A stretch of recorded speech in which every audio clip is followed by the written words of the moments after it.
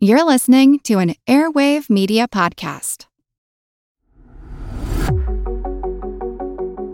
Hey, it's Motley Fool Money co-host Dylan Lewis here. If you're listening to us, it's because you love following the stock market and learning about business stories. If you're looking to keep learning and unlocking your potential, then you should check out the Think Fast, Talk Smart podcast produced by our friends over at the Stanford Graduate School of Business. Think Fast, Talk Smart is the Webby Award-winning best business podcast that's received nearly 43 million downloads and is the #1 career podcast in 95 plus countries, so you know it's worth your time. Each week, host and Stanford lecturer Matt Abraham sits down with experts to discuss the best tips to hone and develop your communication skills, from making small talk that leaves a big impression, to keeping your nerves in check while speaking, to being more persuasive. Whether you're working on your elevator pitch or planning an important meeting, strong communication skills are important in business and life in general. That's why you'll hear from pros like neuroscientist Andrew Huberman on how to manage speaking anxiety, as well as speechwriter, best-selling author, and friend of the Fool Dan Pink on how to take risks in your communication, and psychologist Kelly McGonigal on how to harness nervous energy to fuel powerful presentations. All that and so much more available on the Think Fast, Talk Smart podcast. So what are you waiting for? Listen every Tuesday wherever you get your podcasts or on YouTube.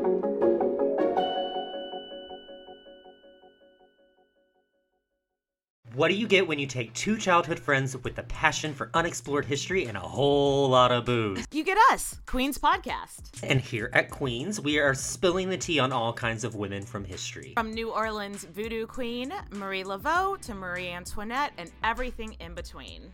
Each queen is paired with a cocktail recipe that will totally get you in the mood to hear the fun, dramatic, and juicy stories of fascinating women from history. Listen wherever you get your podcasts. Cheers! Hey everyone, I'm Jean Chatzky. Thank you so much for joining us today on Her Money. I hope that all of you listening out there are doing well, staying safe, and feeling empowered not only with your money, but in all areas of your life. And I want to let all of our listeners know before we dive in today that we're going to be tackling the sensitive and important topic of financial abuse, which may be difficult for some of you. This episode is dedicated to ensuring that all of our listeners are able to get to a safe and secure place with their money, including those who may be facing or who have faced financial abuse. When you hear the term abuse, perhaps you have an image in your mind of domestic abuse, one that's physical or verbal, and these forms of abuse can absolutely be related. Controlling a partner's finances is one of the most effective ways of keeping someone trapped, keeping them powerless in a relationship. And when financial abuse is happening, it is not always easy to identify because it can look different in every relationship. In some cases, the abuser may deny their victim access to income or monitor every penny that they spend. In others, the abuser may limit their partner's access to information about or even use of the family finances. They may prevent them from working or may coerce them into taking out loans or credit cards. In a domestic violence survey from Mary Kay, 3 out of 4 victims said they stayed with their abusers longer for economic reasons. Nearly 70%, wrap your brains around that for a second, 70% of millennial women say they have experienced financial abuse by a romantic partner, and a staggering 99% of people in abusive relationships experience financial abuse, according to the National Network to End Domestic Violence. And financial reasons are often cited by victims of abuse as the main reason that they stayed with or returned to an abusive partner. To help us walk through this important topic today, to help us really understand it, is Katie Hood. She is CEO of the One Love Foundation. It's a nonprofit devoted to educating young people on healthy and unhealthy relationships and preventing relationship abuse. One Love's award-winning film-based peer-to-peer educational workshops have reached more than 1.5 million young people in person and over 100 million people have engaged with their campaigns online. Previously, Katie was CEO of the Michael J. Fox Foundation for Parkinson's, and she has an MBA from Harvard Business School. We're also so honored to be joined today by a woman who's going to share her story with us, her story of the financial abuse that she endured and was eventually able to escape. Her name is Rebecca, and to protect her anonymity, we're just going to stick with her first name only today. So, Katie and Rebecca, welcome. Thank you so much for being here. We're so glad to be here. Thank you. Yes, thank you. So I'd like to start by getting to know both of you just a little bit. Katie, let's kick it off with you. Tell me a little bit about your background and what you do at One Love. Yeah, so I've been at One Love now for 7 years. I started out in the business world, actually. I worked in investment banking for a couple of years, realized that wasn't really for me, and really found my way to the nonprofit sector. Even though I have a business degree, an MBA, I was always really interested in how nonprofits and social enterprise can help solve major problems that our world's facing. So my first opportunity to do that was at the Michael J. Fox Foundation. And I was there in 2010 when Yardley Love was killed. Yardley's death is what spawned the start of One Love, which was created in her honor. But within a few years, I had actually left the Michael J. Fox Foundation and really realized that this cause and this issue of preventing abuse and changing the stats and the norms that enable unhealthy relationships and abusive relationships to exist was one that was super personal to me and incredibly important to me as a friend, as a sister, as a parent, as you name it. I originally was introduced to One Love because one of my closest friends is Yardley Love's cousin. And so I had lived through this experience with them of trying to come to terms with how the worst possible thing had happened and realizing that there were signs there that an expert would have understood, but there were no experts in the room. And so the signs were missed, and the people that would have known what to do weren't there. So One Love's mission today is really to make sure that all of us understand the signs of a healthy and an unhealthy relationship, to really normalize a conversation among friends and peers about what relationship health is and why it matters, and ultimately to end relationship abuse and create a world where we can all love better. So it's to say, I'm also a mom of 4, and to say that I feel incredibly blessed to work on a cause that truly, like you were talking about the stats around financial abuse, but the stats around abuse generally are staggering. I mean, it's over 1 in 3 women and nearly 1 in 3 men, and 1 in 2 trans folks will be in abusive relationships in their lifetime. And yet it's not something we're taught to really talk about. And that's what we're trying to change. Before we move on, can you just tell me very briefly, for those people who don't remember, about Yardley and a little bit about her story? Sure. Yardley Love was a 4th-year student at the University of Virginia. She was a Division I college athlete, lacrosse player. And on May 3rd, 2010, she was beaten to death by her ex-boyfriend, who was also a lacrosse player at the University of Virginia. My personal story that day is that I was home on maternity leave with my 3rd child. I would have otherwise been at work, and I got a call saying, you need to get to Sharon's house because her cousin's been killed. And so I remember that morning almost in slow motion. Nobody knew she was at risk. I guess that's the easiest way to put it. People knew there was trouble. They'd broken up. It was an off and on relationship. It was a passionate relationship. The highs were high, the lows were low, but nobody was really calling it abuse, and certainly nobody understood the danger she was in. But in the days and weeks and months that followed, as her family, as her friends started talking more, they realized that lots of people had seen lots of different things, but nobody was putting it all together. And honestly, people didn't know what to do, so they didn't do anything. And that is just far too common an occurrence. It's pretty much textbook. You read cases all the time. Now, once you're in this work, you pay a lot of attention to the stories that come out about abused women or people who've been killed. And nearly all the time people say, I just didn't understand what I was seeing. We're going to dig into how to recognize that. But before we do, Rebecca, you're so brave to be here and to talk with us. Thank you. What inspired you to share your story? Part of me getting my story out is not just an incredible healing process, being able to put down in writing or to be able to speak about what I went through, but it's also to help other women, because I'm realizing now that I've been saved but there's a whole lot who haven't, but there's a whole lot more I can save. And that's really why I am here today. Well, thank you for that. We don't hear as much about financial abuse as we do many other types of abuse. How would you define it, Katie? In your introduction, you talked about power and control, and an abusive relationship at the essence, power and control, a desire to power and control a partner is really at the core. So a desire to control your partner. That could be emotionally and psychologically, that could be physically, that could be sexually. Financial abuse is just using money and resources and assets to exert that power and control. So that could be, you gave a lot of good examples, but restricting the amount of money you have access to. It could be tracking every expense with a fine-tooth comb. It's really about controlling your partner through access to resources or lack thereof. What did it look like in your situation, Rebecca? The financial abuse happened in many different stages. Each stage was just a little different. I would have to say the separation divorce was the worst of all of it. But each stage had its own difficulty, its own trial. And it started out with becoming socially isolated. I mean, it was more than just financial abuse in my situation, but I struggled with being socially isolated. I was isolated from my family.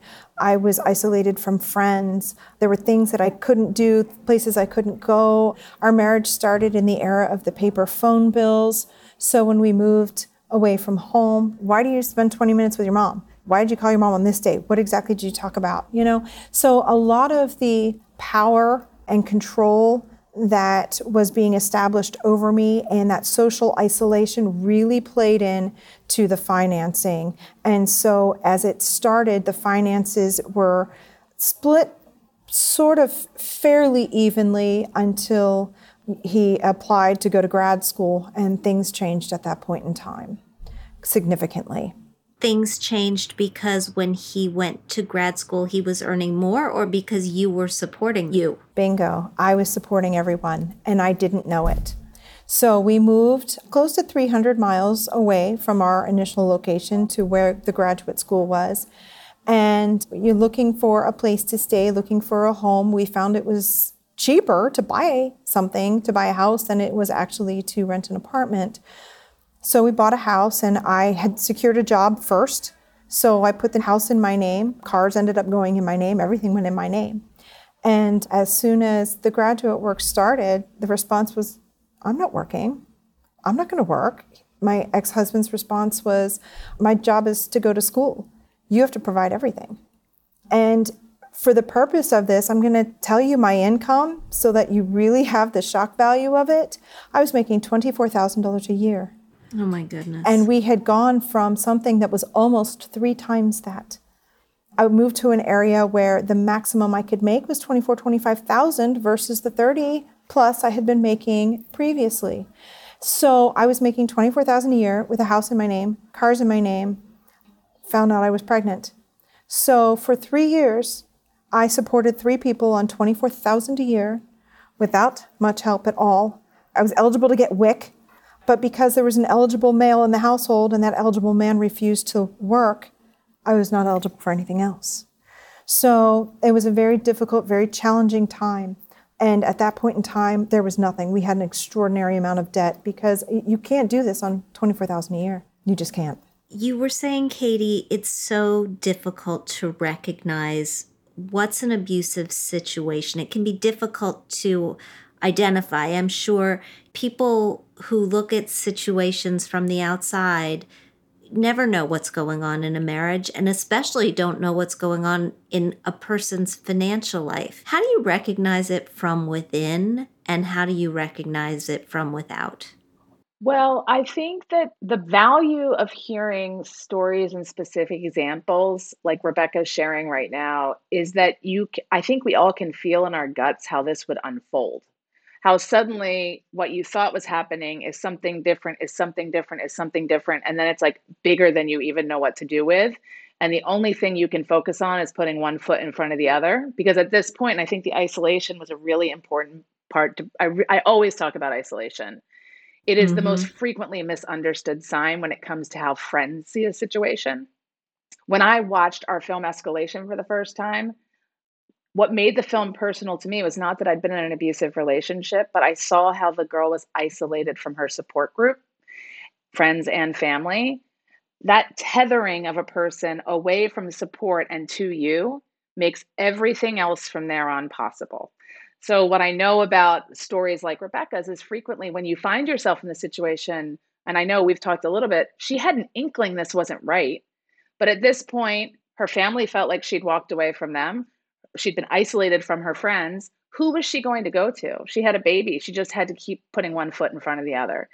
So my number one piece of advice to all of us is don't make the assumption that when a person walks away, they are choosing to walk away. They may have a partner who is requiring this of them. And the most important thing a friend or family member can do is just maintain the support. And that can be really hard to do. On average, it takes a person in an abusive relationship 7 times to break up with their partner before they leave. By the time it's clear, it's so clear to the friend, but it doesn't mean it's easy to get out of. So when it comes to financial abuse, it's a little bit more complicated because you're right. We don't really have transparency into our friends' finances and this and that. But if you have a friend, and I think Rebecca has some examples about this, who regularly can or cannot RSVP for things to the last minute or participate, go out to dinner with the girls, for example, pay attention to these things. Like, how much autonomy does this person really have over their ability to use the resources in their marriage or their partnership? And I think it's just really important to pay attention to those signs and to open up the opportunity for conversation, which is friends tend to, when they finally do wake up and have concerns, they tend to come and attack directly at the partner. I don't know why you're with that person. They're such a loser, or they treat you badly. If you're in an abusive relationship, like, you don't want to engage in that conversation. You've been told by your partner that nobody wants you together, that your family and friends don't like them. It's us against the world sort of mentality. So you're just feeding into that narrative. Instead, you want to say things like, you used to love going to our gym class together and now you don't come anymore. That would make me really sad. I just want to keep the line of communication open, make it about the shared experiences that are no longer happening, and keep that relationship connected as much as you can. Rebecca, what did it take for you to break free of your situation, and how, if we focus on the finances, because $24,000 a year, not enough to live on for one person, let alone 2 or 3. How did you do it? Well, it took 20 years. It took over 20 years. So a lot transpired from those early years to the end years. It wasn't the finances that made me break free. It was basically life or death. And I had to choose life. And that's what broke me out. The financial aspect did not hit me until much later. The financial abuse did not dawn on me until all the restrictions were there, until the budget was there, until I'm using child support money because I'm still a part of the family was there, to I'm only going to give you $200 at any given time and you're going to have to beg me for money to pay for the electric bill. You'd better not be eating from my hard-earned money. Where is your paycheck, Rebecca? My money is my money, but your money is our money. I mean, huge. Ugh. Right. So the financial aspect did not hit me until much later after the separation. I want to say within maybe 2-3 months, it hit me hard. And then it took maybe, I don't even know how many months after that to become a little bit more secure. But then it took a very long time for me to become independent. Do you think it's fair to say, Rebecca, just having known your story, sorry to step in, that it's one piece of your puzzle? Like, some of the stuff you were dealing with was so much more acute. This was just like the way it was in your household. Right. Is that what you mean by it wasn't really clear? Yeah, exactly. And so one of the instances I had was when my ex was in grad school, he went to a conference and he flew out to the Midwest. I don't even know what it was for. I don't even know why. I don't even remember having the discussion that he was going. But he wiped out the bank account. And when I say wiped out, it said $0. And I had to pick my son up from daycare, and I owed $400 to daycare. I mean, they would let me pick him up because they're not going to keep your child. But I didn't have $400. I had nothing to give them. Nothing. I couldn't even take an advance out on a credit card because everything was maxed out. I had nothing to offer them. And I sat down at my boss's office and just sobbed. And And she said, we're going to the bank now. She had written a check for cash for $500. She handed me $500. She said, 4 of it pays for your daycare. 100 is to make it through the weekend. She said, but you got to get rid of them. And this was 2002. You have to get rid of them. So when he called or whatever have you that evening, I just said, you know what? You're not welcome in the home anymore. I said, this house is actually owned by me. That means I have possession of the home. It is mine. Your name's not on it. I don't even have to share it with you. I don't have to split it with you. Nothing. You're not welcome. I've already packed your things and you can pick them up when you get back. And he basically lost it. I don't know what all he said. I really wasn't listening. But it was like the strongest thing I'd ever done in my life, the most empowering thing that I had done up to that point. And he said, later on that weekend, he said, all right, I've got a job. I'll come back to the house. He didn't really ask if it was okay. He just I'll come back to the house. I'll sleep on the couch, but I've got a job. And within, I would say 3 to 5 weeks, he was making 3 times the amount of money I was making. 3 times the amount of money I was making. And he had the capability of doing it all along, but it took me kicking him out to do it, which of course then once he was making the money and that was really stable, it was now you can stay home and you can be a mom, whatever else you want to be, but you can stay home. I'm providing everything. So he was like, this is my payback to you because you supported us for 3 years. I'm going to support you for the rest of your life. That's how he worded it. And so then I was able to stay home, which I thought was a blessing. And that was until I said, you know what? I think the kids are old enough. I'd like to go back to work. I'd like to do something. And that's when the real chaos pretty much started. Hey everybody, it's Jean. If you want to continue unlocking your potential, then you should also check out Think Fast, Talk Smart, produced by our friends at Stanford Graduate School of Business. Think Fast, Talk Smart is the Webby Award-winning Best Business podcast that received nearly 50 million downloads. It's the #1 career podcast in 95 countries, so you know it's worth your time. Each week, host and Stanford lecturer Matt Abraham sits down with experts to discuss the best tips to hone and develop your communication skills, from making small talk that leaves a big impression to keeping your nerves in check while speaking to being more persuasive. Whether you're working on your elevator pitch or planning an important meeting, strong communication skills are critical to business. All that and so much more is available on Think Fast, Talk Smart. Listen every Tuesday wherever you get your podcasts or on YouTube. At a time when change is constant and we are pulled in far too many directions, we need a way to stay present to life and to increase our ability to remain calm, think clearly, and maintain our well-being. Many studies indicate mindfulness improves our mental, emotional, and physical health. On A Mindful Moment with Teresa McKee, you can learn how to practice mindfulness and enjoy its many benefits. Tune in for guided meditations and to hear tips and advice from some of the most respected experts in the fields of mental health and mindfulness. The world truly can be a better place. It all starts with a mindful moment. I'm talking with Katie, CEO of One Love, and Rebecca about her personal story of financial abuse. When we turn to the topic of helping ourselves and helping others, let's just start by looking inward. What can we do as individuals to protect ourselves from this sort of situation and from this sort of abuse? Katie, the word autonomy came up earlier. I think there's a lot buried in that. Yeah. So I would say, as you said earlier, financial abuse occurs in 99% of abusive relationships. So when you ask the question, financial abuse, finances are just another tool to exert control, as we were talking about. So when you say, how do you avoid financial abuse? It's really, how do you avoid abuse? And the first thing I truly believe in my heart is that knowledge is power. At One Love, our approach is around going early to young people and really establishing with them the 10 signs of healthy and unhealthy relationships. We started just teaching about unhealthy because the unhealthy can become abuse.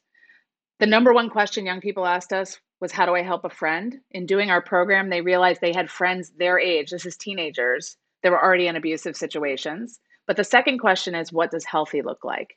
So to specifically answer your question, understanding the signs of healthy and unhealthy relationships and actually having that dialogue in your head about what healthy looks like and what unhealthy looks like in the context, by the way, of friendships and family relationships and work relationships, it's all the same. If you can really get versed in that, then instead of experiencing your life and your relationship in emotions where you're like shocked at the anger you saw, instead you can say that was volatility.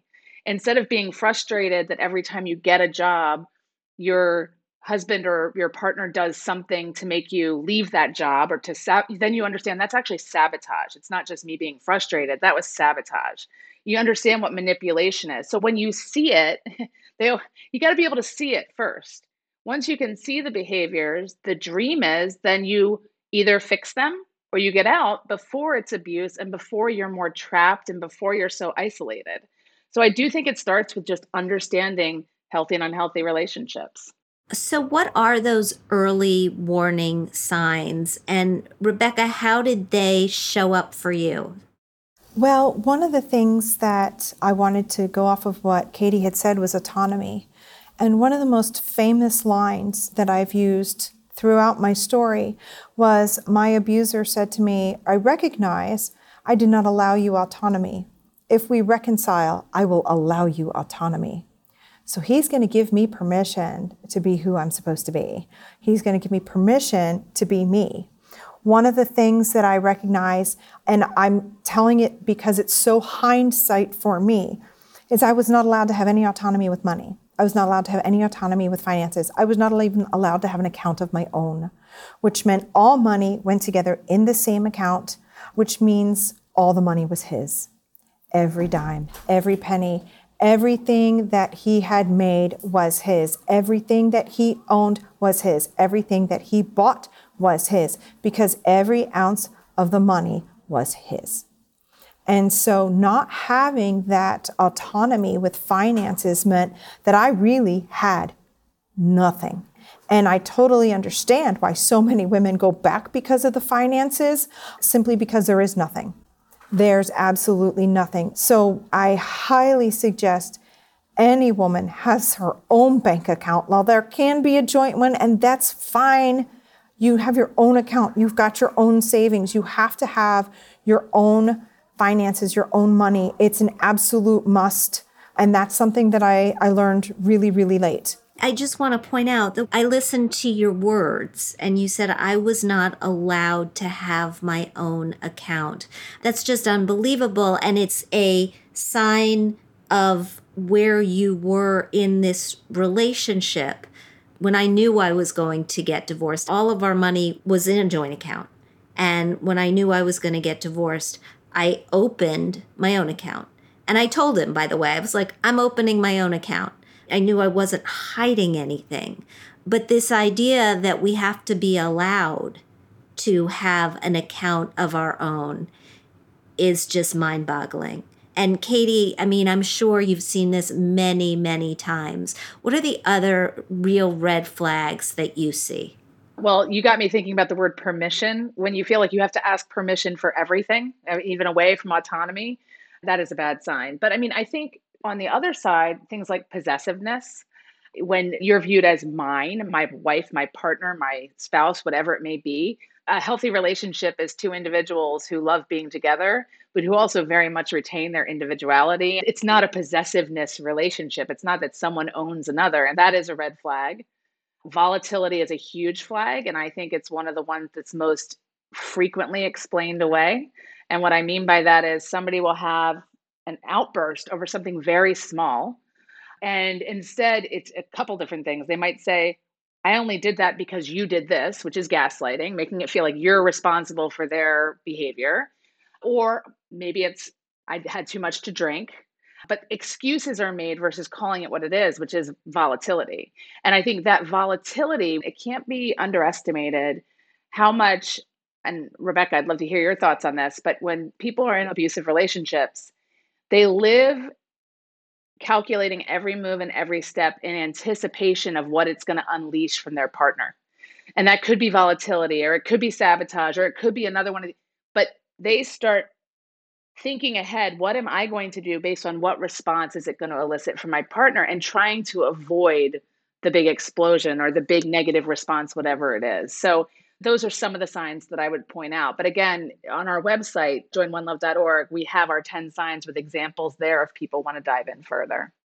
What kind of conversations can we have in the beginning of a relationship that will help us assess how our partner feels about having a financially independent partner? I mean, I think that's more important than ever. Women are breadwinners more than ever before, and sometimes that really leads to trouble.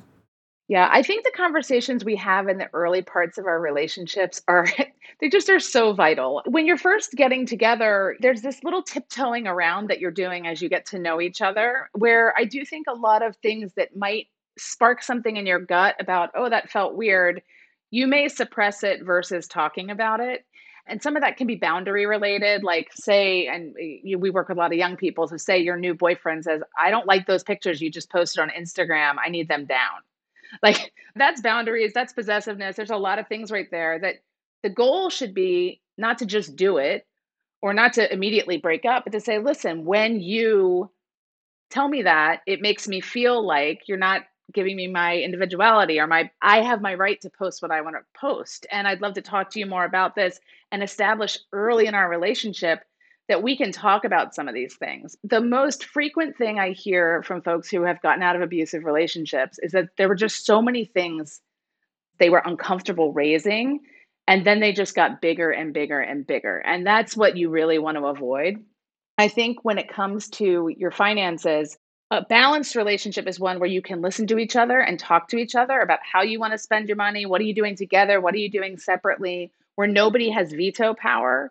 This takes place a lot in a lot of different situations, but even like the organizations you're part of, the social events, does one partner decide all the time where you spend your money around those things? Does one partner decide where you go on vacation? Does one partner decide? That's a red flag. So early on, learning to say, we should mutually decide on a lot of this stuff. And we should expect that it's a healthy thing to maintain some individuality in our financial relationship too. It's just practice, learning to have these conversations that can feel like, oh, icky or uncomfortable to have. If you start them early, they just become the way that you do things. Yeah. I'm wondering, Rebecca, what you would say to someone, and I guess this is a version of helping our friends. What would you say to someone who you suspected was facing financial abuse or abuse in general, but wasn't aware that it was abuse? I think that we've all known people that we suspect are in abusive situations, but we also suspect they might not know it. How do we help? You know, that's hard. It's hard because a lot of times people like me like to be rescued. They want to be rescued, but are absolutely terrified.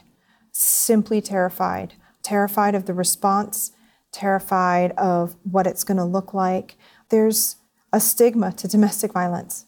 There really is. There's a huge stigma to it. But what you need to realize if you're going through it is that we're not Academy Award-winning actresses. We don't hide it well. And it's visible, and people can see it. And if people start throwing out breadcrumbs, start following them. Start following the breadcrumbs. Establish an account, even if you have to do it in secret. Do an account. Cash the check.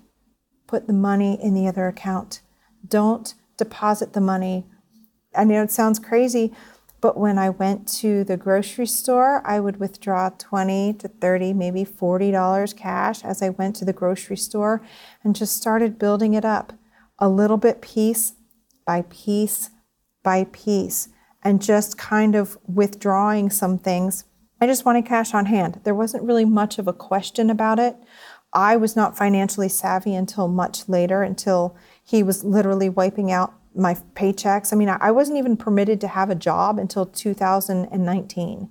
I was, but they were sabotaged. Like Katie had said, at a 3-month mark, my jobs were sabotaged. So I only really had a couple jobs that I could hold for 3 months.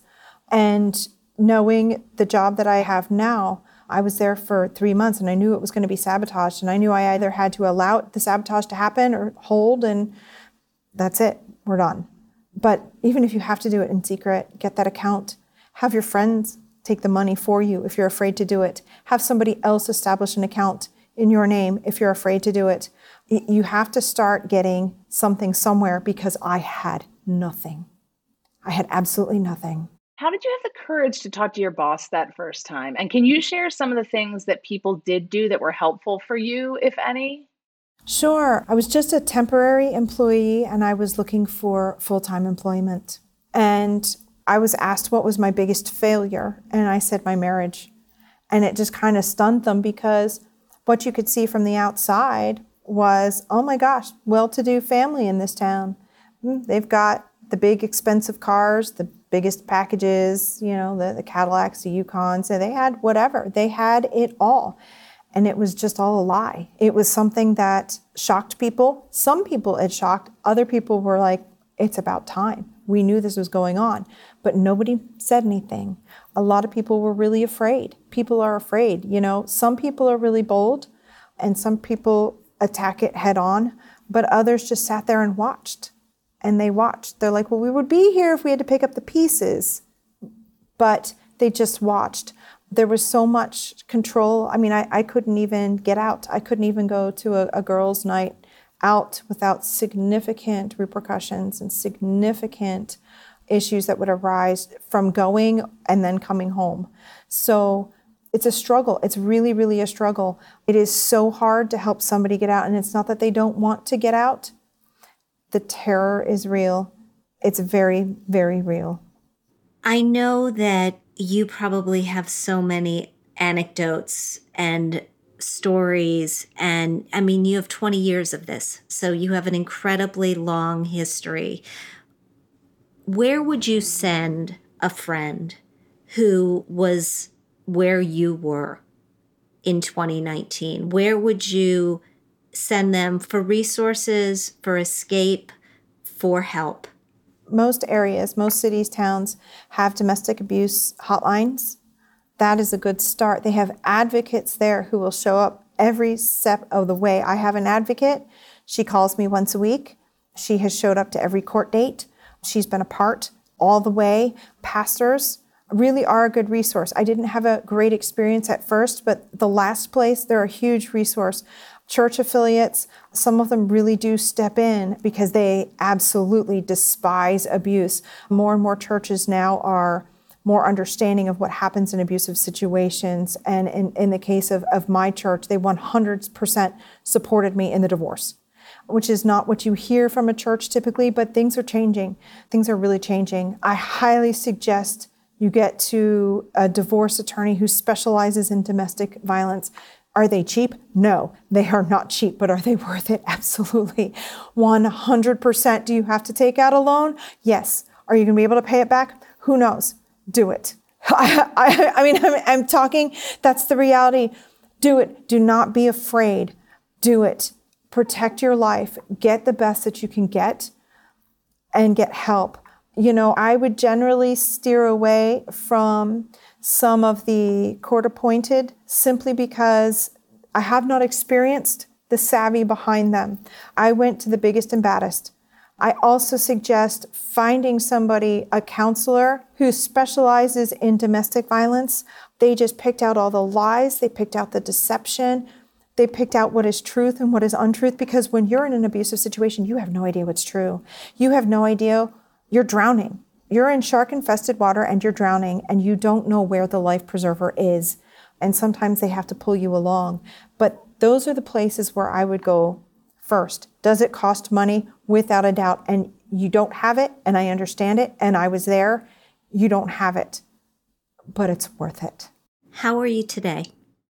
I'm good. I'm in a really, really good place. I'm in a very good place. I'm financially more independent, much more savvy. Even though I was shaking in my boots, I had to stand strong and just say no. It was the hardest thing I think I've ever done, hardest couple years of my life, but the most rewarding because I am actually allowed to be me. I'm allowed to have the autonomy that I'm allowed to have. And, I think one of the things that I want to share out to people before you get in a relationship, and this was part of what my problem is, and a couple people that I've spoken with who've gone through similar situations, is that we really didn't know who we were when we got into these relationships. And we got into these relationships with pretty dominant men, a little bit older than us. They seemed to have the power. They seemed to know what they were doing. And I was young. I didn't know who I was. I hadn't really discovered myself yet. I haven't even fulfilled dreams yet. And I found myself catering to his needs and catering to his wants and changing who I was bit by bit to meld into this other person. And I completely lost who I was.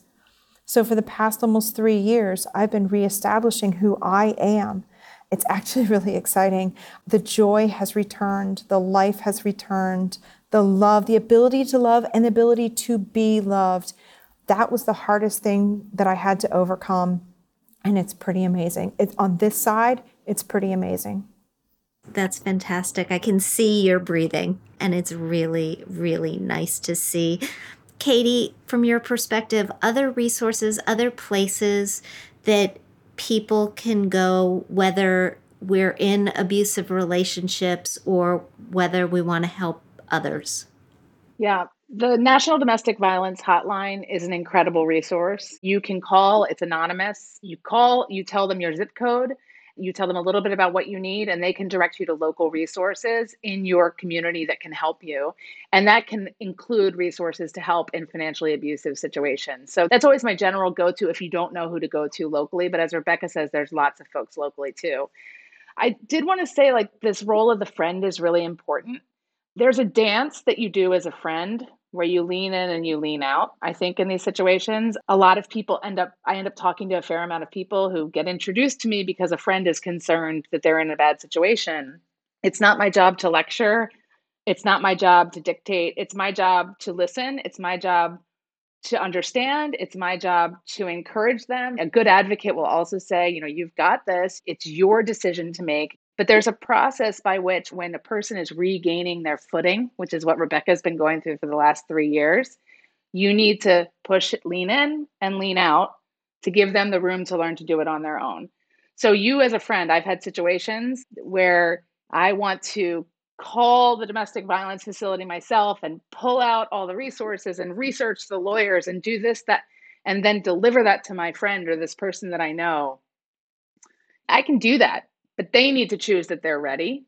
And part of what will make them be ready is knowing that you're there regardless. You're not disappointing me if you don't call any of those places, but I'm here for you. So that lean in, lean out for a person on this who's listening right now, trying to think about how that plays out with the person you're concerned about. I think that's one of the most important immediate things you can do is just understand that you might not get an immediate response, but by leaning in and leaning out, you can help that person get closer to where they need to be. And one other thing that I want to bounce off of that is most of us in the domestic violence situation, we don't even know what we need. We don't know what we want.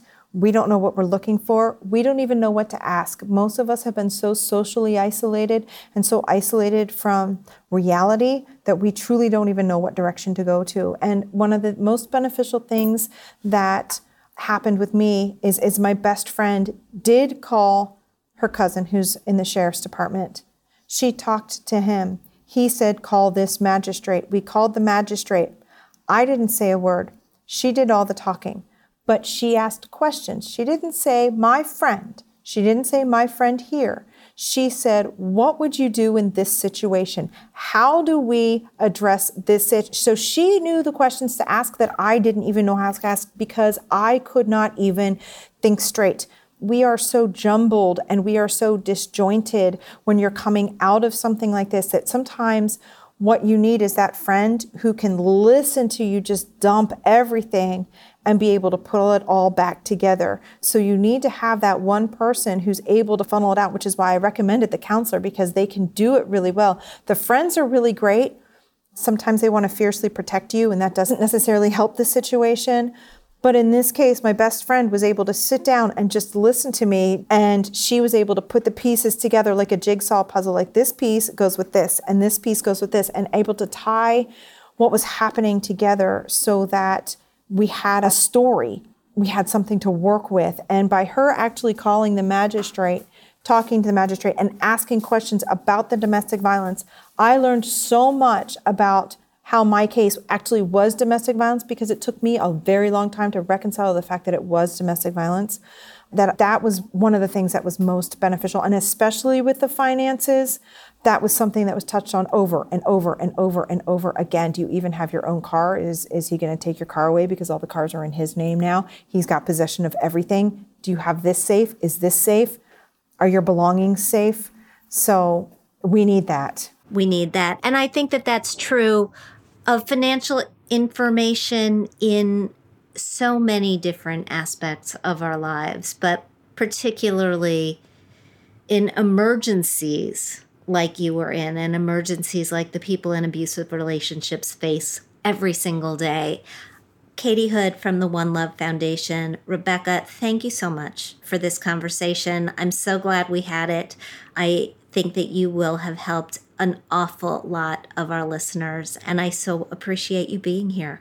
Thank you for having us. If someone out there listening right now is recognizing some of the things that Rebecca's been talking about or we've been talking about, I think the first step is just take a deep breath and then reach out for resources. And if you need help with a friend, like Rebecca said, get help. But there's resources like the National Domestic Violence Hotline. We have information. JoinOneLove.org is our website. There's information there. The Allstate Foundation is a partner of ours, has extensively invested in financial abuse information and education. So there are resources there. Just take a deep breath if this conversation today made you recognize your situation a little more, I guess, and know that there's a way to get out. And Rebecca is a perfect example of the other side, which is awesome. Awesome. Thank you both so much for an incredible conversation. We have gone longer than we usually do with our interviews. And so I just want everybody who's listening to know that you can look for a separate mailbag to drop later in the week. I do want to mention one more time that Her Money is proudly sponsored by Fidelity Investments. When the market is uncertain, when life is uncertain, it's more important than ever to have a plan for your savings, and that's where Fidelity comes in. They will work with you to create a savings and investment strategy and help you to fine-tune it whenever life changes. Plus, they have tips and online tools like their planning and guidance center that can help you meet your short and long-term goals. Again, you can visit fidelity.com to learn more. A big thank you to Katie Hood of the One Love Foundation, to Rebecca for opening up today to us on this important topic. I am incredibly inspired by both of these women. If you like what you hear, I hope you'll subscribe to our show at Apple Podcasts. Leave us a review. We love hearing what you think. We produce this podcast out of CDM Sound Studios. Our music is provided by Video Helper, and our show comes to you through Megaphone. Thanks so much for joining us, and we'll talk soon.